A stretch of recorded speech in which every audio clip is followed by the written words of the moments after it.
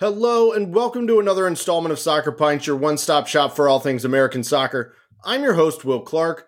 If you aren't familiar, Soccer Pints is an American soccer podcast where we cover everything we can about U.S. soccer, Americans in Europe, Major League Soccer, and many other exciting topics. Not only that, but we also enjoy a nice pint or two during these chats. So pour yourself a beverage, if you're of age, of course, and let's get into it.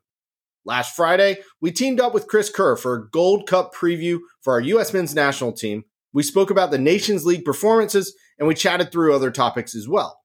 Today will be a much shorter episode than the hour we got to spend with Chris, but we will recap the first two matches that the U.S. has played thus far in the Gold Cup and go over what has gone well, what hasn't, who has looked good, who hasn't.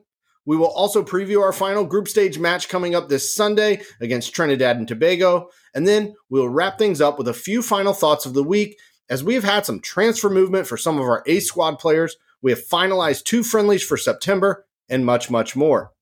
But first, let's kick off with our weekly beer feature, and today we have a very well-known brewery for you Atlanta beer lovers, but also one who has just recently opened up a new location in Charlotte, North Carolina. And since I will be headed to Charlotte on Sunday for the final Gold Cup group match, I figured this was the perfect choice for this week. So, this week we are featuring Monday Night Brewing and specifically their Blood Orange IPA called Blind Pirate, which is 7.4% in alcohol and really is a juicy hot bomb with real bits of blood orange brewed with this one. It's one of their year-round options. So whether you are visiting in Atlanta, Charlotte, Nashville, or Birmingham, where Monday Night has all locations, you'll be able to get your hands on this one. Monday Night opened in Charlotte just last Saturday on June 24th, so barely a week old at this point, right in the heart of South End. As the brewery's 5th tap room overall, this location offers a full pizza kitchen and is located in a converted mechanic shop with over 8,000 square feet inside and over 1 acre of outdoor space to make this a prime visiting location. The best part of it all is that they will feature over 40 tap lines, including this Blind Pirate and many other year-round beers like Taco Tuesday, barrel-aged sours, and plenty from their Hop Hut's experimental IPA collection, which I can't wait to try on Sunday. If you're not into beer, first of all, get your life together. But second of all, this location will also feature full bar service as well. So thank you to Monday Night for being this week's beer feature. Cheers. All right. Well, I want to spend the first bit of today going over the results from our first 2 group stage matches against Jamaica this past Saturday and St. Kitts and Nevis from Wednesday night. But I want to do things a little bit differently today. Kind of give this a change of pace rather than just spewing out the lineups and breaking down each individual performance and whatnot. Of course, I will still give plenty of info about the matches, but based off of the questions that people have asked me all week, I figured let's just combine the 2 matches and all of the questions and have more of an open chat about it. Most of the time, when people say this phrase, it's like sticking a big middle finger up at someone. But with all due respect, I don't value this tournament very much. With all due respect, there is not much to evaluate from a performance perspective. With all due respect, it is clear that the players in the squad are not currently at a high enough level to be considered first-team talent yet, outside of Matt Turner, that is. Again, I want to win the Gold Cup. I want to win any tournament we play in, but knowing that the U.S. doesn't prioritize this tournament anymore tells you everything you need to know about it. It's more developmental. The competition is weak. If we brought out our A-team squad, we could close our eyes and make the final. And we still might, with a B/C squad out there. I think for the players in this group, it's still a special moment for them. It still very much means something, and it should. This is their opportunity to make a case for themselves moving forward. This is their opportunity to get international experience, whether that's CONCACAF or not. This is great exposure for them. With all due respect, though, in most cases, performances here will hurt them more than help them. And I will get into what I mean by that here in a second. First things first. Let's take a look at the result against Jamaica. I know Chris and I previewed this last week, but Jamaica actually came into the tournament with the most European club-based players with 15 on their squad. They are looked at as favorites to win the tournament along with the US, Mexico, and Canada. We knew it would be the toughest test of this group. What a lot of people don't understand, the Gold Cup for countries like Jamaica, St. Kitts and Nevis, and Trinidad and Tobago, this is like their World Cup. This is one of the biggest tournaments that can happen for their countries. They bring their top squad every single edition of this tournament. This would be one of the top achievements that they could ever accomplish if they won. And yes, before you fact check me, I know Jamaica made the World Cup back in 1998, and I know Trinidad and Tobago made it in 2006, but you get what I'm saying here. They take it very seriously compared to the U.S. And in the 13th minute of the game, the U.S. found themselves down 1-0 to Jamaica after some poor defending by the U.S. on a free kick, and Jamaica headed the ball into the net for the lead. Things looked to get worse for the U.S. in the 29th minute when Aidan Morris gave away a bad foul in the penalty area. But thankfully, the U.S. brought in their first choice goalkeeper in Matt Turner, who saved the spot kick to keep things at 1-0. And that's exactly how they went into halftime. The U.S. looked like a team full of nerves, full of inexperience, and a team that was struggling with the pace and strength of Jamaica. The second half was a different story, however. The U.S. regained some composure, kept more of the possession, and defensively killed off any attack that Jamaica had. And in the 88th minute, the U.S. finally leveled it up after a Jesus Ferreira cross deflected off of a Jamaican defender right to the foot of Brandon Vasquez, who made no mistake about it and put the ball into the net to tie the match at 1-1, which is how things ended. Was that a quick enough recap for you? There just isn't a lot to unpack on this one. We tied. Should we have won? Probably. Should we have lost? We easily could have. A draw is a fair result for me. Coach BJ Callahan said it best after the match. The biggest takeaway is the same thing he has told the squad throughout their prep, which is to just focus on getting better every single day. If you push to get better, you will improve. You will find more success. You will learn from it. And again, you will get better. There were a lot of learning moments, but also, again, as Callahan stated, there were just also a lot of great responses that they can build on one game at a time. For me, I was asked about the lineup choices, specifically in defense, and why we decided to start Aaron Long and DeAndre Yedlin over guys like Jalen Neal and Brian Reynolds. We saw Neal come into the squad at halftime, and he was a difference maker. A 19-year-old who looked more mature, more comfortable on the ball, defending against three attackers who all play in the Premier League. That's not something to just overlook. Neal was brilliant. He absolutely looked the part, and I think he surprised a lot of people. As for why we went with Long and Yedlin, I think the easy answer is because they are veterans with experience, and against a squad like Jamaica, you don't want to risk the younger guys going out there and losing confidence if things go poorly. But then again, the purpose of this tournament is about getting better and growth and development, so why not throw them right into the fire? Well, that was answered with our second match against St. Kitts and Nevis, the first ever meeting between the U.S. and the tiny island nation of around 50,000 people. On paper, obviously it doesn't matter what squad the U.S. brought. The U.S. should win. Then again, Canada drew 2-2 with Guadeloupe on Monday night, so anything is technically possible. Callahan made a ton of changes to the lineup on Wednesday, and I know I didn't go through the entire lineup for Jamaica, and I'm not going to for this match either. I would just rather highlight certain players today. But basically, we changed out 7 guys for the match. The worry with this match wasn't really about potentially losing it. The worry was, how many goals can we stack up for goal differential purposes? I think what Chris and I didn't explain last week was that the top 2 teams from each group advanced to the quarterfinals. Since we drew with Jamaica, we most likely will each end up on 7 points when all is said and done. That means we need to have a higher goal differential than Jamaica by the end of Sunday night after the final group matches. Jamaica played right before the U.S. and St. Kitts and Nevis, and that ended with a 4-1 win for Jamaica, which I have to say was an impressive win for the Reggae Boys. So, the U.S. makes all of these changes. They are playing a much smaller opponent. So what happened? Well, we absolutely stepped on their throats from the opening whistle and made it known that we were superior. And it might have taken 12 minutes when Djordje Mihailovic started the scoring on the night, but once that happened, the floodgates opened up and there was no looking back. After Gianluca Buggio made a great run in behind the defense, he crossed the ball into the box to an on-rushing Mihailovic, who made no mistake about it and buried it into the top corner of the net for a 1-0 lead. 2 minutes later, the U.S. won a corner kick that Alex Zendejas delivered into the box. It found itself to a wide-open Bryan Reynolds, who hit an absolute rocket from just outside of the box to make it 2-0.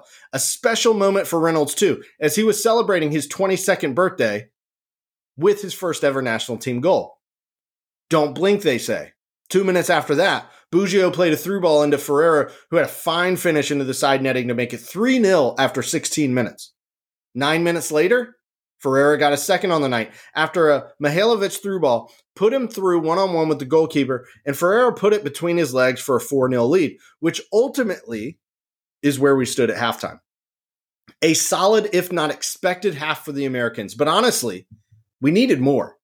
It's bad to run the score up on teams, but it's the way the tournament is played out, and it sets up an easier path to the final by winning the top spot overall. So, more goals were needed. 5 minutes into the second half, Ferreira netted his hat trick, making the score 5-0 with another assist from Mihailovic. And in the 79th minute, the U.S. wrapped up their scoring and the match when Mihailovic got his second of the night off an assist from Christian Roldan to finish it 6-0. With the result, the U.S. moved into first place of the group, tied on points with Jamaica at 4, but leading on goal differential for the moment at +3. So, who stood out? Who isn't taking their chance? What should we think after these first two matches? All questions I've been asked, and I'm going to answer for you. If you were to watch Fox Soccer's coverage with Alexi Lalas, they would make you believe, or I should say Alexi would make you believe, that Jesus Ferreira should be our first choice striker over Ballo or Pepe now because he scored a hat trick against a CONCACAF opponent in a tournament match. I think Alexi has taken one too many knocks to the head with that kind of thinking. I appreciate Ferreira's efforts on the night, but a hat trick against St. Kitts and Nevis isn't anything to boast about. It also took him about 12 shots to make it happen. He was wasteful with many other opportunities. Sure, Ferreira now has 11 goals in only 20 national team appearances. That's a great stat. But when you break down the goals he has actually scored for the national team and the opponents he has got them against, it's not that impressive. Let's take a look at it. He scored twice against Trinidad and Tobago back in 2021 in a 7-0 win in a friendly. He scored once against Panama in a 5-1 World Cup qualifying win. He scored 4 goals against Grenada last summer in a 5-0 win, Nations League group match win. This past April, he scored in a friendly against Mexico in a 1-1 draw. Seems impressive, but both squads were missing their European players.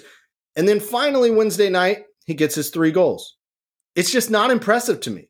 He has had other opportunities in other big moments, most notably against the Netherlands when Greg Berhalter decided to start him for whatever reason in the knockout match when he hadn't featured at all. And he absolutely looked lost and out of his element. And he was.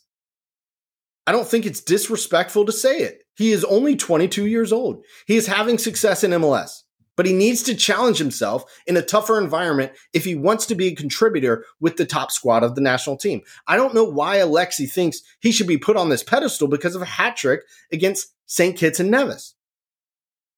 With all due respect, I should add. Let's quickly go over who has stood out to me.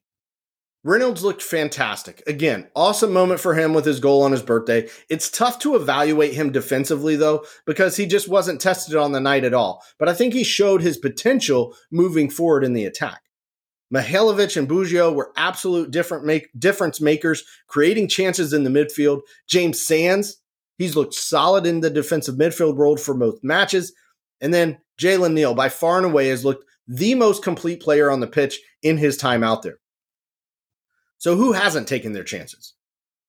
I would say Alex Zendejas has fallen short of expectations. He seems to be trying too hard. Same with what we saw from Cade Cowell on the night. If they can both settle down and just play to their potential and use the players around them, they will get better. I think Aiden Morris and Alan Sonora both have struggled in the midfield too. The problem is, like I said earlier, these games I think do more to hurt your stock in the program than actually help it. If you can't shine in matches like this, you can't be trusted in bigger moments. But it's still early in the tournament. I don't think we should overreact to anything, whether it's been positive or not. Again, you just can't evaluate anything from this, so I don't think it's fair to completely write someone off based on 2 performances, and I also don't think it's fair to crown someone as breaking through to the A squad yet either. What I can say is, don't listen to Alexi Lalas's takes from the St. Kitts and Nevis match. The looks on Maurice Edu and Landon Donovan's faces were pretty funny. What I can promise you is this. I am not ever going to just make absurd takes for the sake of people hearing my voice or for clicks on Twitter. It's not good reporting, it's misleading to the general public, and it's hurting the perception of soccer in America.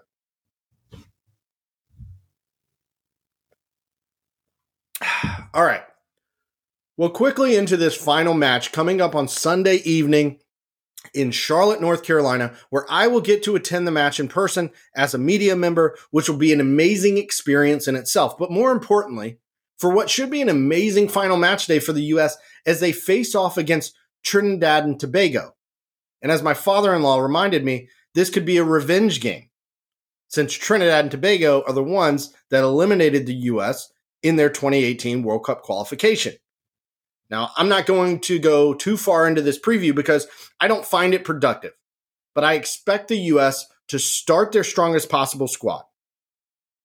Callahan has already said Turner will be back in goal and will start the rest of the way. I think you will see Neal continue to be in the starting defense with Reynolds on the right and either Matt Miazga, who's played well, or Miles Robinson, who's recovering from injury, alongside him. John Tolkien or DeJuan Jones on the left will be a toss-up. Both have put in decent performances, but I don't think anyone's tilted taken the starting role, I should say. In the midfield, more of Sands with Mihailovic and Buzio slotting in, and then a front line of Ferreira, Cowell, and Zendejas. The U.S. should win. Jamaica is going to trounce St. Kitts and Nevis the same way we did. We need to do the same to Trinidad and Tobago too. I expect us to. I predict a 4-0 victory, and that should be enough to earn the top spot in the group. And if the U.S. ends up first in Group A, then they will play in the quarterfinals on Sunday, July 9th in Cincinnati against the second-place team out of Group D, which should be Guatemala or Guadalupe. If the U.S. finishes second in the group, they're still going to play on Sunday the 9th in Cincy against the winner from Group D, which should end up being Canada in a rematch from the Nations League final. All right, enough of that. Let's move into the final thoughts of the week to wrap up today's conversation. Up first, we have transfer news for our U.S. men's national team players. Tim Weah has left Lille in the French league and will be joining Juventus in the Serie A. Lille will receive over 12 million euros for Weah, and it puts Weah in a position to thrive as a winger or wing back in Juve's system. It's a solid move for his situation. Elsewhere, in another solid move, Ricardo Pepi is moving to PSV Eindhoven in the Eredivisie with a transfer fee of 10 million euros going to his former club, Augsburg. Pepi thrived in the Dutch league last season while on loan with Groningen with 13 goals and will look to build on that with PSV and in European competitions. Now, those are the only 2 official moves at this point, but the rumor mill continues to be heavy on Christian Pulisic moving away from Chelsea with AC Milan and Lyon leading the race. Although it sounds like Chelsea's asking price continues to be too steep for the clubs. Tyler Adams and Brendan Aronson continue to be linked with moves away from relegated Leeds United. Adams has been speculated to go to Aston Villa or Brighton, while rumor has it that Aronson could find a new home at Fulham. Yunus Musa is another player linked with a move away from Valencia, with AC Milan being the top suitor for his services. In fact, they agreed to personal terms late yesterday. Zach Steffen's been in the news this week too, with Larry Henry of SBI Soccer reporting that recently relegated Leicester City are targeting him for a permanent move away from Man City. It also remains to be seen what will happen with Ballo, Serginho Dest, and Malik Tillman's situation, and whether or not Matt Turner decides to make a move away from Arsenal on loan. So lots more to come in the next couple of weeks, if not days, as the official transfer window will open tomorrow on July 1st. In other U.S. soccer news, we have 2 friendlies officially confirmed for the FIFA international window in September, as the U.S. will face off against Uzbekistan on September 9th in St. Louis and Oman on the 12th in Minnesota. They are ranked 74th and 73rd in the world, respectively. It's an extremely odd setup, as both are part of the Asian Football Confederation, and it'll be the first time facing off against each nation. I know it's a tough window to find opponents, as other nations have World Cup qualifiers and other official tournaments, but this is a real head-scratcher to me. The U.S. has October friendlies against Germany and Ghana as added competition, at least, but it's still puzzling. At least Greg Berhalter's first 2 matches back in charge should be an easy win. Moving on. It was reported Thursday that the U.S. men have officially moved up to number 11 in the FIFA World Rankings. Argentina remains on top of the standings, as the World Cup champions deserve. They are followed by France, Brazil, England, and Belgium in the top 5. Croatia, Netherlands, Italy, who I should note at 8th in the world, have not qualified for the previous 2 World Cups, so these rankings mean absolutely nothing. And then Portugal and Spain round out the top 10. And last but not least today, a bit of a call to action of sorts, one I hate to have to make, but it's necessary to make in order to make this show even better. I truly appreciate all the support and the interactions over the past year with growing Soccer Pints and continuing to grow the audience and outreach. As we have become an accredited media member with US Soccer and CONCACAF and soon to be FIFA, the access to the players and coaches and different media events has been incredible, but it all can't be done without the support from everyone involved in making this podcast so great. For those of you who have subscribed and contributed financially each month to the show, thank you so much. Every little bit helps. It doesn't go unnoticed, and as I promised, in the very near future, there will be much more exclusive content for all subscribers, including future callouts and episodes, access to video conferences and discussions, merchandise, and much more. We're closing in on 2,000 downloads, which is wild to think about in such a short amount of time. I'm so excited about the future for the show and what we will be able to do, the locations we can go to cover the national team, and everything in between. So, if you were able to support the show, please do, whether that is financially or just sharing the podcast with other soccer lovers who you think could love the show too. You can go to the main Soccer Pints Buzzsprout website to find the link to show support. And soon, we will be adding a Patreon account as well for even more exclusive content too. So again, thank you to everyone for supporting this podcast and for helping us grow as much as we have. All right. That's it for today's episode. Once again, and as always, I appreciate you for listening. Next week, we will cover the final match or recap it and go into what should be our quarterfinal matchups. We'll talk more about transfer news and rumors. If you have a question for the show and would like something specific to be discussed, please send me a message on Instagram, Twitter, or email me directly at will.clark@thesoccerpints.com. Thanks again to Monday Night Brewing for allowing me to feature you this week.